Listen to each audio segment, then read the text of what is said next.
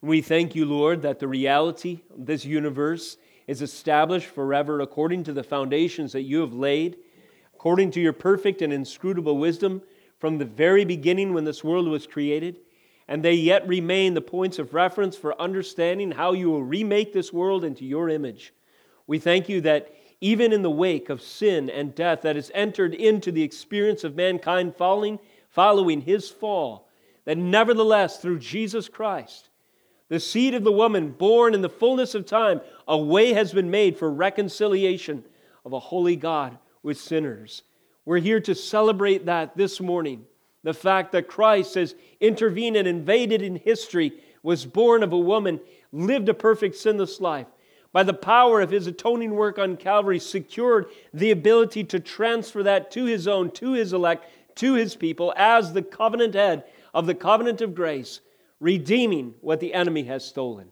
This morning, as we look back to the framework of the very origins, Lord Jesus, of institutions and relationships that you laid out to evidence the gospel, I pray that our minds would be renewed, our confidence would be quickened, Lord, and our testimony would be sharpened and precise to proclaim to the world the message of hope in Jesus Christ alone. We pray all of this in the name of Jesus, and thank you for this opportunity. Amen. Praise the Lord. This morning I would invite you to turn in the Scriptures to Genesis chapter 2. Genesis chapter 2, and also would you mark, shortly after that we'll be reading Matthew 19. Genesis 2 and Matthew 19 will be the two texts that we open with this morning. What a blessing and privilege it is to open up the Scriptures together and to look upon the Word of God preserved for us. Later in the message, I might also reference 1 Peter chapter 1, which reminds us that all flesh is as grass. The grass withers and the flowers fade, yet the word of the Lord stands forever. We're going to read some of the oldest proclaimed words of the Lord himself all the way back to the Garden of Eden today. And it should be a point of marvelous reality and joy for us to realize that he has preserved these words infallibly before us today in his holy word, so that we might know that he is before all things, and in him all things exist. Of him and through him and to him are all things, even in our text today, marriage, the relationship of husband to wife itself. This will be the focus of our study today under this title, From the Beginning. That is to say, marriage is established by God and for God, for his glory, from the beginning, from the garden. We're in a Genesis series, and we begin to see what I've called the architecture of reality established from the very first days this world was created. And part of the architecture of reality is the covenant of marriage and the invention, if you will, of family itself. These are the very building blocks for society, for the preservation and continuation of the species, after all, in a physical sense. But more than this, marriage speaks to broader, bigger, transcendent, glorious spiritual ideas still, and we find this confirmed throughout the whole and the testimony of divine revelation, even in Ephesians 5, as we will touch on later. The aim of this morning's message, therefore, is to restore our value and view of marriage to the original intent. It's so easy for us to lose the value, the importance, the beauty of the things that God has ordered. Why? Because we live in a fallen world where the perversion, the profanation, and the distortion of the things that God has ordained as a beautiful, perfect, amazing, glorious thing have been turned, twisted, manipulated, and denigrated by the sin of mankind. Nevertheless, this morning, as we look at God's original intent for the ordering of our lives, including marriage itself, it is my prayer that he would use the proclamation of his word today to restore our value and our view, our understanding of marriage according to his original intent. So with that brief introduction, would you stand with me for the reading of God's Word with your Bible open to Genesis chapter 2, and let us behold verses 18 through 25 together this morning. Listen as the Word of God is proclaimed in your hearing today. Then the Lord God said, "It is not good that the man should be alone. I will make him a helper fit for him." So out of the ground the Lord God formed every beast of the field and every bird of the heavens, and brought them to the man to see what he would call them. And whatever the man called every living creature, that was its name. Verse 20. the man gave names to all livestock, and to the birds of the heavens, and to every beast of the field. But for Adam there was not found a helper fit for him. So the Lord God caused a deep sleep to fall upon the man. And while he slept, he took one of his ribs and closed up its place with flesh. And the rib that the Lord God had taken from the man, he made into a woman and brought her to the man. Verse 23, then the man said, this at last is bone of my bones and flesh of my flesh. She shall be called woman, because she was taken out of man. Therefore, a man shall leave his father and his mother and hold fast to his wife, and they shall become one flesh. And the man and his wife were both naked and were not ashamed. This is the word of God. You may be seated. As I mentioned to you, could you turn in your scriptures next to Matthew chapter 19? The context of this verse is Jesus is interacting with objectors, those who take issue with what he has said, and they raise questions they think will be difficult for him to answer, that will cause him to trip up. They do so in an arrogant and proud way. They, after all, are the experts in the religious material of the day, and certainly this man, who is a poorly dressed teacher from Nazareth, a place of little dignity, could be thwarted by our superior intelligence, so they ask him difficult questions. One of these questions has to do with divorce and marriage, and it comes in the context of Jesus' ministry in Matthew 19. Notice how Jesus interacts with his objectors. This is verses 3 through 6 of Matthew 19. The Pharisees came up to him and tested him by asking, quote, is it lawful to divorce one's wife for any cause? He answered, have you not read that he who created them from the beginning made them male and female, and said, quote, therefore a man shall leave his father and his mother and hold fast to his wife, and they shall become one flesh. So they are no longer two, but one flesh. What therefore God has joined together, let no man separate. As we read these verses in Matthew 19, we find that Christ, when questioned about what is permissible in marriage, he interacts and answering and referring to the nature of marriage, the union itself, all the way back to its revelation, the revelation of its origin in Genesis itself. Jesus, in doing so, could not have been more clear as to the foundation of marriage and the authoritative word, the authoritative voice on these matters. He responds, have you not read? This kind of incredulous challenge to his interlocutors, those who are asking him these questions. You're asking me these questions, yet the answer is before you in your holy book. You're supposed to be an expert in it. Have you not read? When Jesus asks this question, it's of course with reference to the authoritative Word of God. You have the answer. It's in the Word of God. And the answer comes in the very beginning, chapter 2, in fact. Have you not considered that these words are authoritative as to the ground and foundation of the institutions that God has created, such as marriage? He continues, quote, he who created them from the beginning is a phrase that we pull from Matthew 19. Now, with reference here, Jesus points to the sovereign will of God exercised in the created order, establishing the ethical, that is, right from wrong, framework of his world for all time. In other words, he who created us, or created them, speaking of the first human pair, man and woman, Adam and Eve, has the right to establish the terms of their relationship, their life and well-being for all of time. And so he has, according to his law, revealed in his word.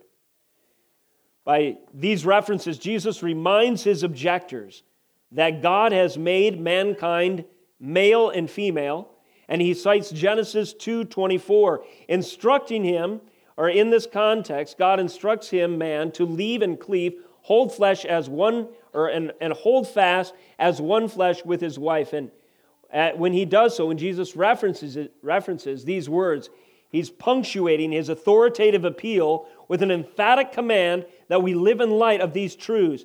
Now we have God in flesh, appealing to the Word of God declared beforehand, telling His hearers, speaking to them with authority, such that the scribes did not have. What therefore God has joined together, let no man separate. When you hear these words in the context that they're given, they are bold, they're clear, they're unapologetic, they're unequivocal in their power, their authority, and their reference to the timeless truths, right and wrong, that God has laid all through Scripture. Is the church today as confident, as bold, as clear, as unapologetic, and unambiguous as Jesus was in His declaration? Well, if we are not, we must repent. What might be the motive for confusion on these matters? We live in a culture that seeks to redefine the terms of marriage. Redefine more terms than this. In fact, our culture tells us today that it is not true that God created us male and female. Our culture tells us that gender is a social construct. What do they mean when they say that? They mean, society's come up with completely arbitrary means of defining the relationships and each other's identities and interacting with one another. And they're all subject for a vote and a change, a manipulation, alteration, with a progressive understanding of human relationships and right and wrong as we stumble into it in this evolutionary progress towards some unspecified end that they think is better just because it's more along the lines of their sinful preferences and so forth. Well, when a culture is upside down in their values, when they have lost the foundation of right and wrong, they do not need to hear a coddling sense of quasi-compassion, a coddling voice of quasi-compassion that interacts with them saying, I really understand where you're coming from. No. Compassion says, you must repent or you earn, like every other sinner, the wages of sin, which is death. Death is the end of a culture who embraces the redefinition of the terms of marriage, male and female, and everything else that God has established according to His created order. And so we find ourselves in something of a downward spiral of social suicide because we don't take seriously the authoritative, unchanging, infallible Word of God on these issues. The history of man's rebellion against God from the fall is a long, foolish, stubborn record of attempts to separate what God has joined together. What God has joined together, let no man separate. If society is going to function well, it must be joined together with His law. If a man is to operate in the fullness of his design, he is to be joined together with his wife. He is not to be separated from her. This is a permanent union, a bond that God has established till death do us part, as we used to confess in our marriage vows in this country. The history of man's rebellion, nevertheless, is a separation, it's a move, a foolish and stubborn record of attempts to separate what God has joined together, trying to rearrange the architecture of reality to accommodate our self-worship. All the way back to original sin, this tendency to see things, according to ourselves as the center of the universe. We want to rearrange things. We want to rebuild the architecture of reality in our own image, according to our own priorities and preferences. Yet the history of the fall illustrates time and again, as we quoted before, that all flesh is like grass, and its glory like the flower of grass. The grass withers and the flower falls, but the word of the Lord stands forever. 1 Peter 4, 24 through 25. The word of the Lord, have you not read that from the beginning He created them male and female, and said, therefore a man shall leave his father and mother and hold fast to his wife, the two shall become one flesh? What therefore God has joined together, let no man separate. That word stands forever. The details of the creation account of Genesis 2:18 through 25 establish, as Jesus has said, from the very beginning, the significance of marriage in manifold ways. So as we turn back to Genesis 2, let's consider some of the significance of marriage that is evident even in our primary text today, Genesis 2:18 through 25. Here's a heading. From the beginning, marriage has been, first of all, divinely purposed. It is God's plan. It is for God's purposes. He has an intent in marriage, and that is established from Genesis, from the very beginning. Number two, from the beginning, marriage has been design-specific. There are particulars about the differences between men and women, and their nature and in their roles that God has established. From the beginning, marriage is design-specific. We see this even in the process of creation itself, man versus woman, and the ordination of this institution of marriage itself. And finally, from the beginning, marriage has been covenantally established. That is to say, marriage is established according to God's terms and conditions for relationships. Relationships that are serious, they're binding, and they have conditions, they have punishments. If they are broken, they have blessings. If they are faithful, attached to them. Let's see this in the context of our text today, shall we? From the beginning, marriage has been divinely purposed. Notice again Genesis 2:18. Then the Lord said, "It is not good that man should be alone. I will make a helper fit for him." Again, the Lord said, "It is not good that man should be alone. I will make a helper fit for him." Now, in the context of Genesis 1 and 2, there is a there's an opposite value judgment that God declares over this situation of a man alone in the world God has designed and created. Instead of the oft-repeated, "and it was good," that we see all the way through chapter 1, we now have a negative value judgment. God saying it is not good for that man should be alone. Notice again, when we're reading the Scriptures, for instance, in Genesis chapter 1, verse 12, after God creates the earth, it brings forth vegetation and plants yielding seed according to their kinds, and the trees bearing fruit in which is their seed, each according to its kind. And the Lord saw that it was good, and there was evening and there was morning, the third day. So there's a sense of completion and order here. Once the earth, with respect to the trees, the fruit-bearing trees, and all the plants that beautify the landscape to the horizon, all of the plantings and the herbs of the field and the trees that clap their hands in praise to the Lord are fully functional, producing their fruit in season, and have the reproductive capacity and genetic potential fully realized in the fertile soil of God's original creation. God looks upon this landscape and says, "It is good." And He does so in each case. He says that after He has set the sun to rule over the day, and the lights, of course, stars and moon to rule over the night, He has separated the light from the darkness, verse 18. God sees it, and He issues a value judgment. He says, "It was good." We get to day 6. And as we've recalled through our study in Genesis, day 1, God creates light. Day 2, air and water. Day 3, the plants and the earth and plants. Day 4, the heavenly lights. See if I can get these all. Day 5, the fish and the fowl. Day 6, animals and man. Day 7, He rested. On day 6, God issues a value judgment as well. Genesis 1:31. God saw everything that He had made, and behold, it was very good. And there was evening and there was morning the 6th day. Now, as we've stated, Genesis 1 is an overview. It's like, imagine Google Earth. We use this illustration. Imagine Google Earth, and it's looking down on the whole United States. And then you want to see your neighborhood. Well, you can't see it from that view. It's too high. So you double-click with your mouse, and it zooms in on central Minnesota. And suddenly, the building, you do that enough, suddenly the buildings of your neighborhood come into view, and you can point out your driveway, or as I recall, even the tent we had set up in the backyard during the time when the satellite took the image. It's amazing. So that's a zoom in. Now, things that in Genesis 1 are a broad scope are zoomed in Genesis 2. And Genesis 2 gives us a vantage point to see what all happened on day 6. So on day 6, there was a time when God's plan for the creation of man was not yet complete. And if it had stayed there, it would not have been good by His own judgment.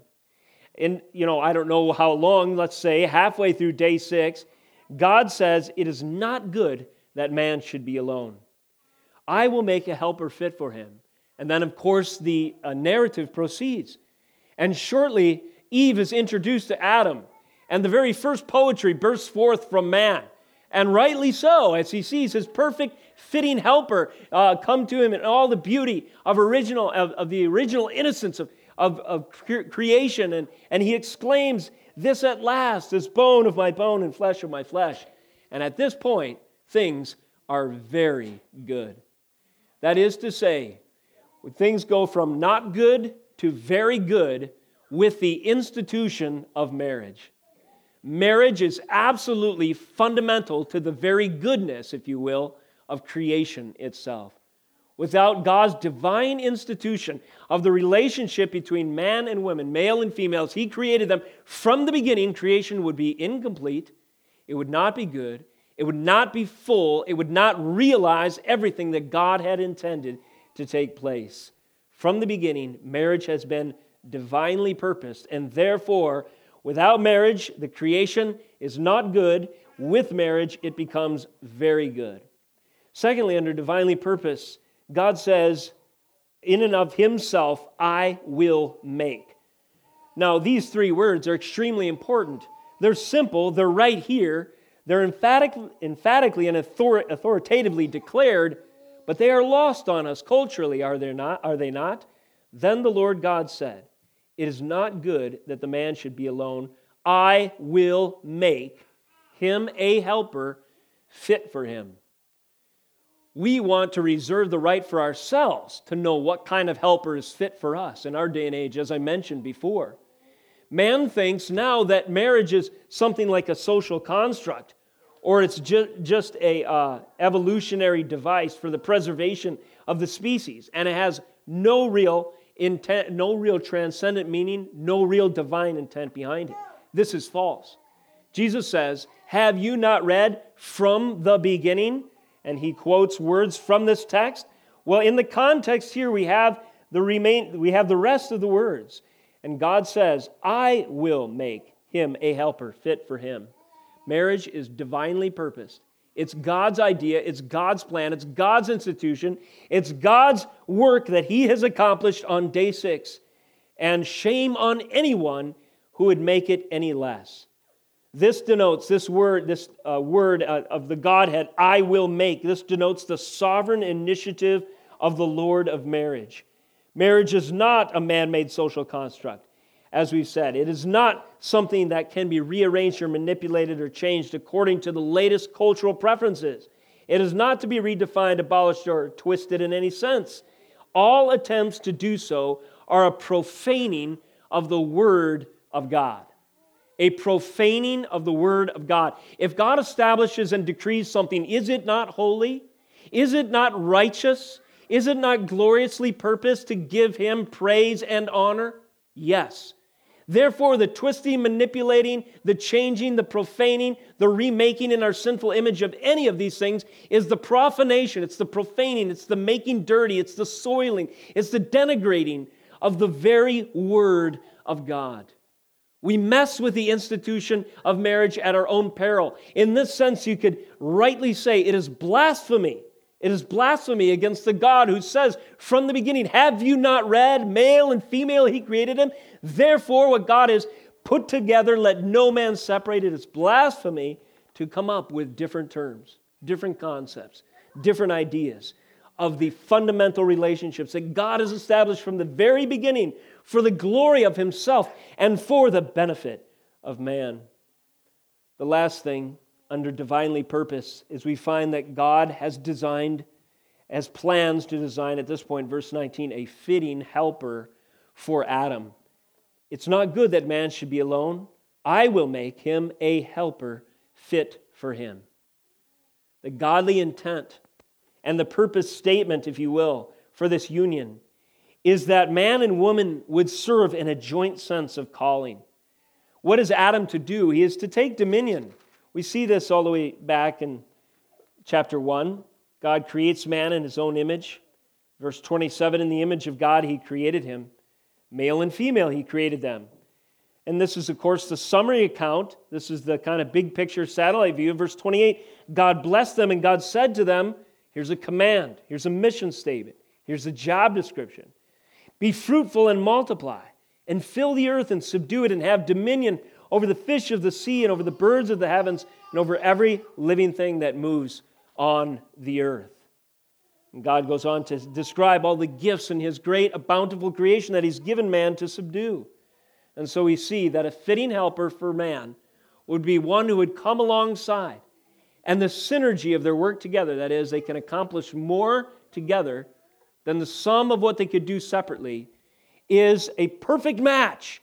It is a sort of inertia and a sort of great complementary arrangement for this sense of calling, for to be manifest and for them to be obedient to it to a great and glorious degree. Where two people, male and female, are made in the image of God in Genesis 1, they are equal in dignity, we find, in Genesis 1, as we've just read, and worth. This complementary arrangement, therefore, is one where, again, there's two people, male and female, made in the image of God, equal in dignity and worth, and they serve the Lord and each other in their calling-specific complementary roles.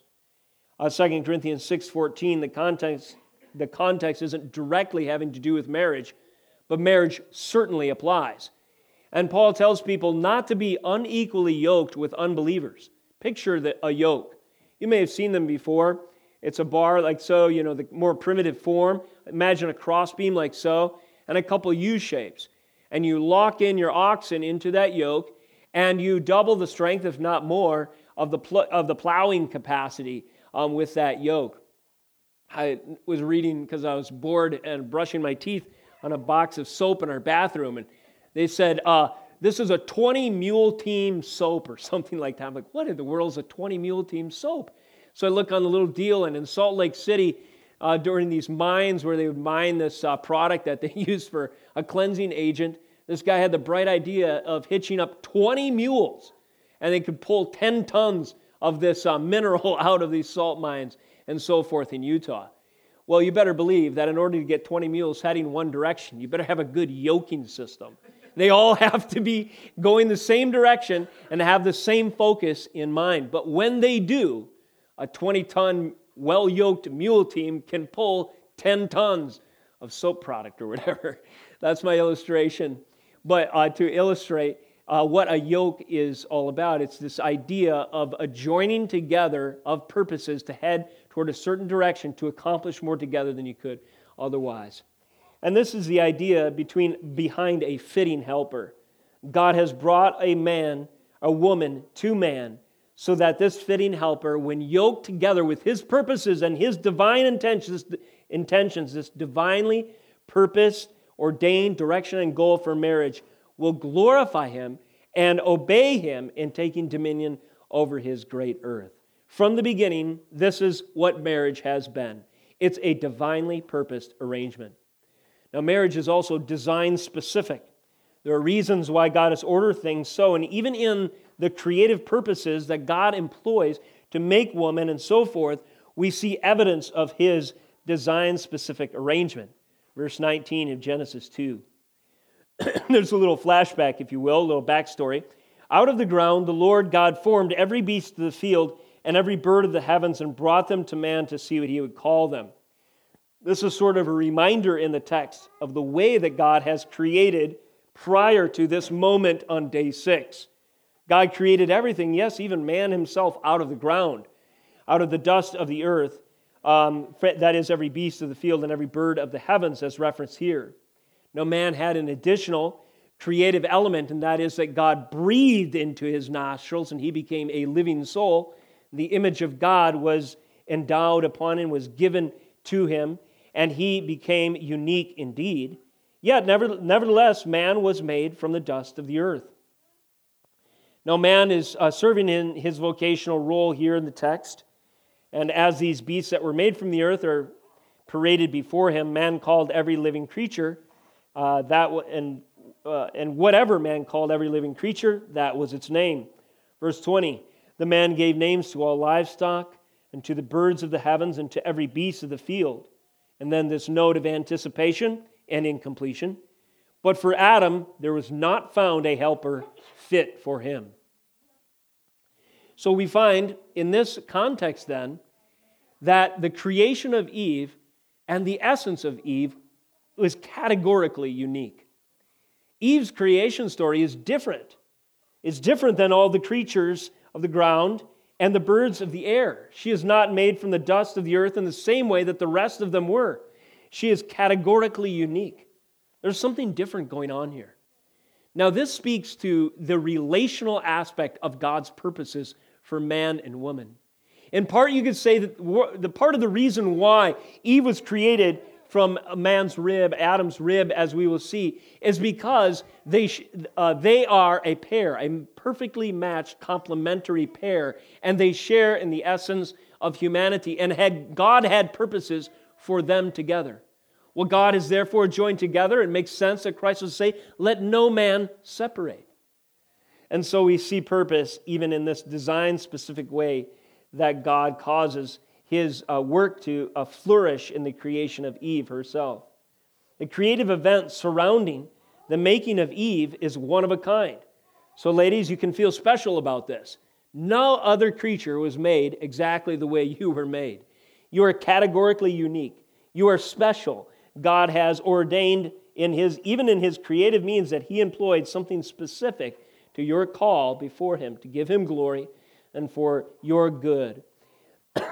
So verses 19 and 20 remind us of this, that the creative means that God employs for beasts and birds, not to mention in part for Adam himself, who was formed of dust, was now different, or that creative means was now set aside, as it were, and God instead creates Eve in an entirely different way. In this we see man's vocational calling unfolding, yet a dissatisfied note upon the completion of his naming his naming task here. So we see man operating in part of his calling here. Out of the ground that the Lord formed every beast of the field and every bird of the heavens. The Lord brings these beasts to man. He begins to name them. So there's an obedient walk that Adam is embarking upon. He's beginning to obey the Lord in his calling through this naming activity to take dominion over the beasts. But he could use a helpmate, we see in the text. And there's this sense of longing or lack or incompletion. For Adam, there was not found a helper fit for him. Adam has now been able to categorize all of the animals that have come before him. And at the end, there's this feeling of longing or lack or loneliness as we see. And this speaks to God's purposes to make day 6 very good. So we go on. In this design-specific situation, something happens to Adam. Not only is the creation of Eve unique, but it's preceded by a deep sleep falling upon Adam. We notice verse 21. So the Lord God caused a deep sleep to fall upon the man, and while he slept, took one of his ribs and closed up its place with flesh. Turn over with me to Genesis 15, if you would. Here in the Hebrew, the original language is an identical construction for a different event. A deep sleep falls upon someone else, that is to say, in Genesis 15. Here we pick up on the story of one of the patriarchs, Abraham. Notice verse 12. As the sun was going down, a deep sleep fell on Abram. And behold, dreadful and great darkness fell upon him. Then the Lord said to Abram, know for certain that your offspring will be sojourners in a land that is not theirs, and will be servants there, and they will be afflicted for 400 years. It goes on to explain some of the future, a prophetic vision that Abraham has seen, as it were, in this deep sleep. Verse 17, something else occurs at this time. When the sun had gone down and it was dark, behold, a smoking firepot and a flaming torch passed between these pieces. On that day the Lord made a covenant with Abraham, saying, to your offspring I will give this land, to the river Egypt, to the great river, to the river Euphrates, and so forth. And then he expounds on the region by identifying its borders by the peoples that dwelt there. What I want you to note is in this parallel text that a deep sleep falls upon God's servant. We were asking ourselves in family worship this week, why did God put Adam to sleep before he made Eve? That's an interesting question. If you read in the commentaries, some might say, so he didn't feel any pain. Of course, this is a pre-fall situation, so it's a little speculative how the body systems worked and how pain would come into play or not. Was this sort of an anesthesia? There's other places in the Bible where a deep sleep falls upon God's servant. You could note these on your own time in the future. And 2 of them occur in Daniel. Daniel 8, verse 18, and also chapter 10, verses 8 and 9. I submit to you that this idea of deep sleep, where one of God's servants is overcome by the power of God, he himself is sedated. It's the idea that the work of man is set aside and God is going to do an absolutely sovereign work to accomplish something profound and powerful. These moments of interaction between God and man associated with this deep sleep are often attended by the miraculous. Something miraculous is about to occur. Also revelatory. God is going to reveal himself to man. Also, covenant is in view in Genesis 15, and a prophetic vision is recorded in Daniel 8 and 10.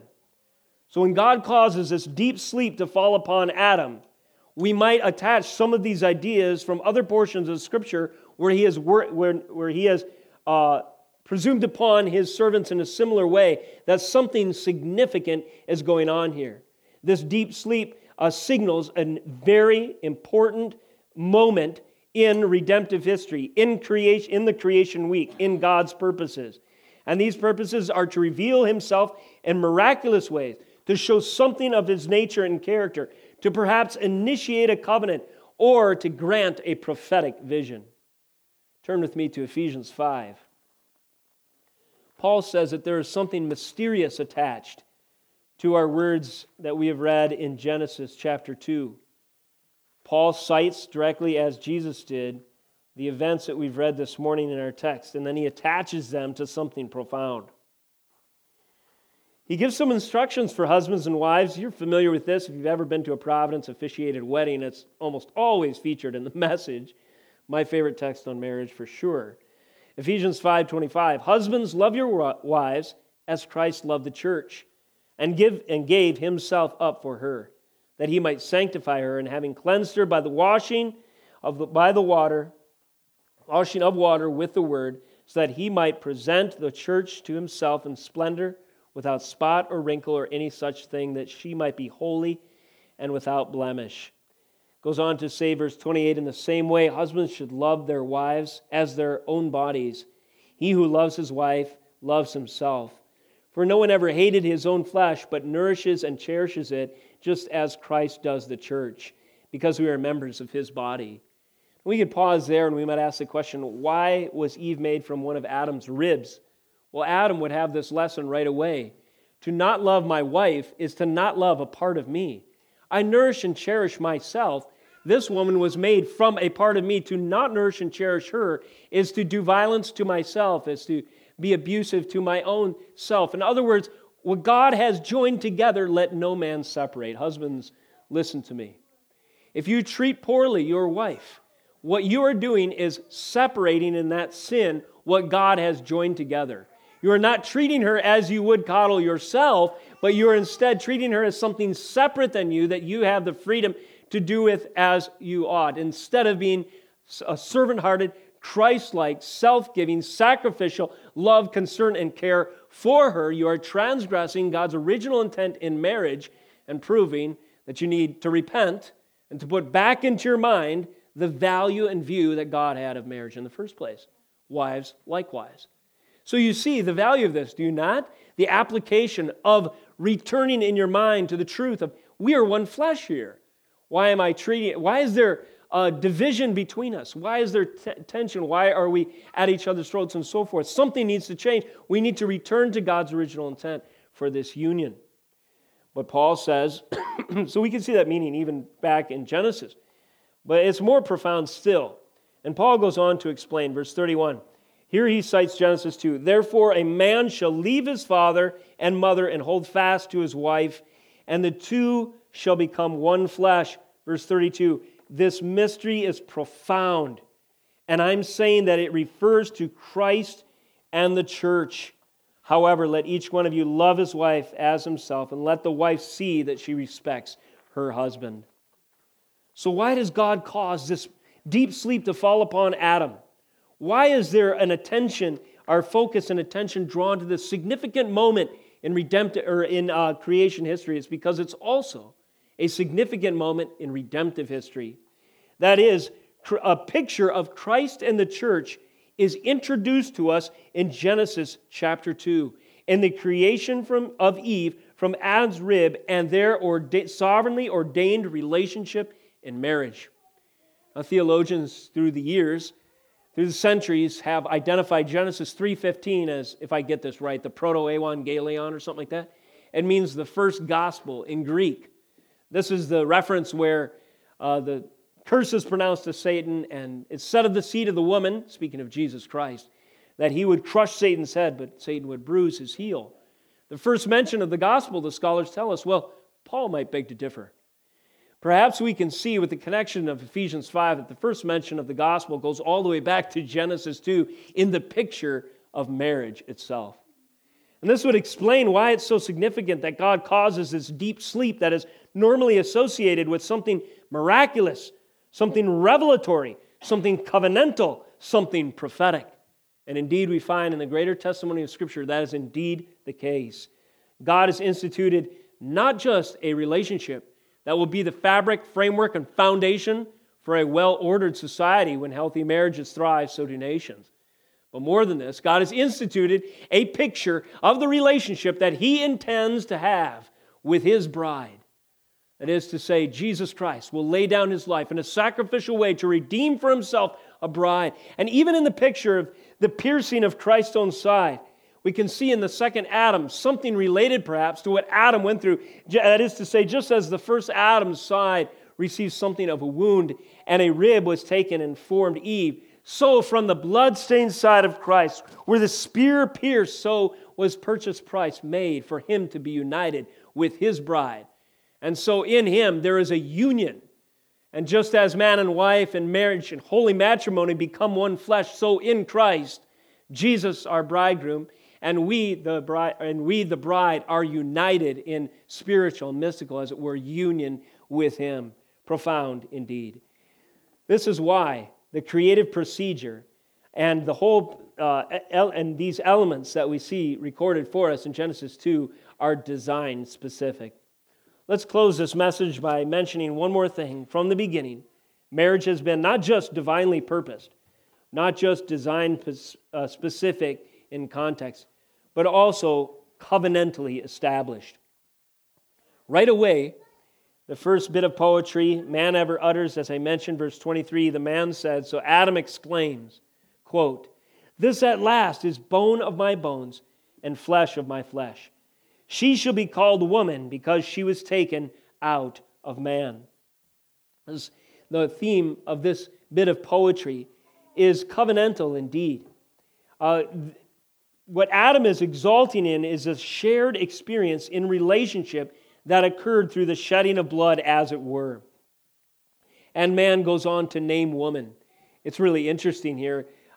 Man, to a kind of anticlimactic conclusion, has successfully named all the livestock and birds, and at the end of his task, yet a helper is not found for him.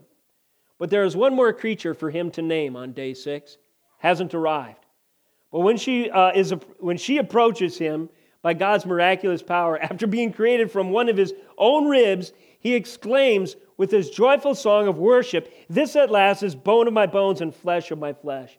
She should be called woman," he names her, "because she was taken out of man." And at this moment, day 6 was very good. When woman was named, when Eve entered Adam's life, when the first union of man and woman, the very first marriage, that would be the type that God employs to even illustrate the gospel as we see through the course of redemptive history, when that action took place, it was amazing indeed. And the covenant aspects of this are clear. This is a relationship between man and woman. It has terms and conditions. We see them laid out. It is right and fitting that marriages would have vow ceremonies, promises, a commitment to one another. Vows where upon taking them, the implication is there will be a curse, a punishment if they are broken. Yet when they are abided by, there is a blessing, there is a unity, there is a fitness, there is a helper relationship that is effective and operational. This is a leave and cleave union. The narrator goes on to say, verse 24, "Therefore, a man shall leave his father and his mother and hold fast to his wife, and they shall become one flesh." Brief note of cultural commentary. In our nation, in our culture, generally speaking today in the West, let's say, Which do we consider a stronger bond? Parents to children or man to wife? How many people do you know who have disowned their children? Quite literally said, I separate myself from my children. I no longer consider myself their parent. That almost never happens, and rightly so. However, on the other side of the coin, how many of you know someone who is divorced or have experienced the painful ramifications of the brokenness of that relationship, man to woman? Well, it's ubiquitous. It's everywhere. No-fault divorce came in like a flood into this nation, into the legal system, and ever since, families have been torn apart, often over a whim. And the marriage union has become less and less a powerful bond evident in our culture, and more a thing that is treated lightly and taken for granted and dissolved at a moment's notice. Now, the Scriptures speak entirely the opposite of this. There is a time in the life of parents to children where they leave that relationship in some sense. It's not to say they're no longer a son or daughter of their parents, but it is to say they leave the covering. They leave the protection and the provision that's offered through their parents, and they cleave to a new and a relationship that trumps their parent-to-children relationship. God has called, that is to say, in the terms of marriage, for a stronger bond to be forged than even that of parents to children. This is a one-flesh union. It's not even to be seen as two individuals who realize their dream because our dreams mesh so well, and he's the one that I expected, she is the one I can't imagine living without, whatever we romanticize about relationships today. No, God takes the two and makes them one. And they are not to think of themselves as two autonomous, independent individuals that somehow find a way to make it work, or somehow, are excited because they have so much continuity or so much agreement in their marriage. The Scriptures say something differently entirely. This is a covenant. This is a covenant that God has established as a picture of the holding fast covenant that Christ has with His own. Will Christ ever let go of His children? Will Christ ever treat lightly or take for granted His elect whom He bought at the cost of the shedding of His own blood from His wounded side? He will not. The language of hold fast is attached to covenants through Scripture. You can read, for instance, on your own time, Deuteronomy 10:20. The message, the commandment, the imperative to the children of Israel is hold fast to the Word of God. Hold fast to this covenant. In it is the words for your life. In faithfulness to this covenant, you will find your flourishing. And so the language is apparent here. Therefore, a man shall leave his father and his mother and hold fast to his wife. They shall become one flesh. A white-knuckled commitment to what God has joined together. To not blaspheme Him by separating it for ungodly reasons. Last mention. Perhaps the weirdest verse to our eyes is verse 25. And it can be a little embarrassing on first read. And the man and his wife were both naked and were not ashamed. Whatever could that mean? Well, there's more to be said on this, and I intend to expand it in weeks to come. But I've done some research. And you can study this later, an interesting parallel passage comes to us in Ezekiel 28, verses 13 and 14. I listened to a lecture on this. It was very intriguing indeed. The prophet uses in Ezekiel 28 language to describe Adam's pre-fall state as he compares him to the king of Tyre. And he doesn't describe him as a naked man. He describes him as a priest, one wearing garments that are shining with precious jewels, similar to the vestments that we see in the law prescribed for the high priest when he inhabits God's holy place. And what we find in the greater testimony of Scripture is that in its original form, Eden was something of a sanctuary. It was a place where the covenant terms were there so that mankind had perfect fellowship with a holy God. And in this sense, as we've mentioned, Adam was called to be a priest of that realm. When he is called to work and to keep the garden, that's the exact same language, exact same job description that is given the Levites and the priests who serve in the tabernacle and temple. They were called to work and keep that place. That is, to be faithful to the covenant, to preserve the conditions where a holy God could meet with a redeemed man and so forth. So Adam was something of a priest. Now, Adam didn't have any physical clothes, as we read here, but he was clothed with something. He was clothed with the innocence, the righteousness of the image of God. And certainly he lost something when he sinned. We will read in upcoming weeks how his eyes were open to his own nakedness. What do you suppose that means? His eyes were open to the fact that he hadn't shopped at, J. Crew lately. That's the only merchant I can think of off the top of my head. He hadn't gone to Walmart and found himself a cheap pair of jeans. Is that why he's ashamed and embarrassed? Or is it because that clothing, as it were, of the innocence and righteousness that he enjoyed before the fall was suddenly lost, and now he was exposed and vulnerable, and he had no reason to think that the snake that deceived him before won't come and exploit him forever in the future? So it's this powerful imagery of vulnerability and shamedness and the ability to be exploited, and he thus searches for a covering. And when God comes in the Garden of Eden, it says that Adam is afraid. Or Adam says he's afraid. And he gives a reason why. He's afraid because he is naked. Wasn't that interesting? I submit to you that Adam cried out for a covering more than just physical clothes. Adam cried out for a covering that would only ultimately be fulfilled in Jesus Christ. Let me submit something else to you. The covering that comes when the fullness of Jesus Christ, what he has promised and delivered in the gospel, actually is draped over the form of the elect. It is actually a superior covering than Adam ever enjoyed in his state of innocence in the garden. I submit to you that the context of the scriptures is this. Compared to the innocence that Adam knew in the garden, the glory that we will partake of and enjoy in heaven, Adam might as well be naked compared to the glorious future that we have in store. Adam was destined to advance unto glory if he was obedient to the covenant of works, as it were. But he was stripped of that innocence when he fell. The last verse I want to read is in Revelation chapter 7. It speaks of the glorious clothing to come. Listen as the word of God is proclaimed in conclusion this morning. Revelation 7:9.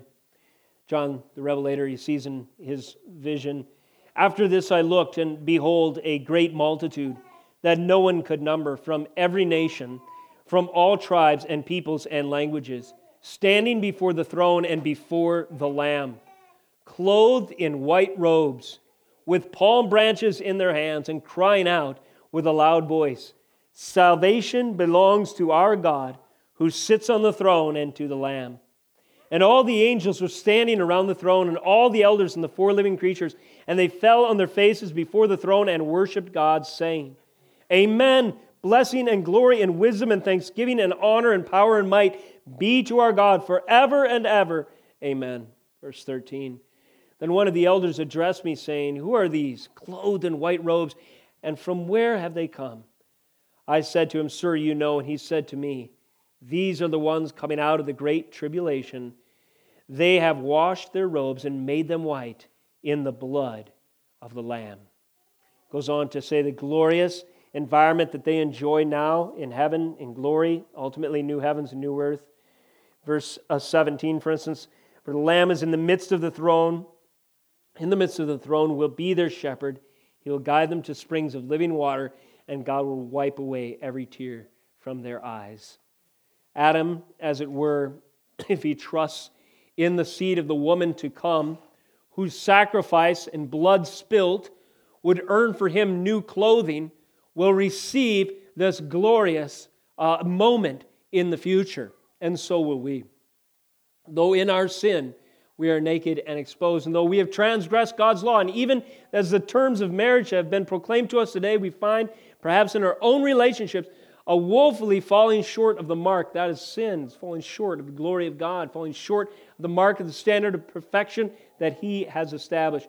Nevertheless, the covenantal bond that marriage points forward to is that union with Christ, whereby His shed blood will purchase for us covering for our sinful nakedness. Praise the Lord. Let us close in prayer. O Lord, we thank You for the power of Your holy word. We pray that You would gloriously attach the ideas from Genesis all the way through Revelation in our minds in the cohesive whole as You have originally intended as we seek to study and rightly divide Your word of truth. We pray that this will achieve a greater conviction of our sin, a greater faithfulness to the covenant, a greater desire to walk in the way that You have intended, and a greater ability and a greater drive to proclaim to the yet lost world that there is hope in Jesus Christ. A restoration of relationship, a fulfillment of our heart's deepest longings, and a vision for a glorious restoration of what Adam lost in the fall, to be reunited, Lord Jesus, to be recreated in Jesus Christ, the second Adam. Thank you for your holy scriptures. I pray that you would build within our souls the building blocks and foundations so we may stand in a day where these truths are threatened. All to the praise of your great name, dear Jesus, we pray. Amen. Praise the Lord. Amen. Lord, I thank you that you are glorified in all of your works. And now I pray that you would glorify yourself in our lives as we seek to apply this word through the course of our week this week. May you bless us and keep us and make your face to shine upon us. Lift up your countenance upon us and give us peace, that we may walk in your ways and fulfill your purpose for our lives, to live in light of the glorious truth of the gospel. In Jesus Christ's name we pray. Amen.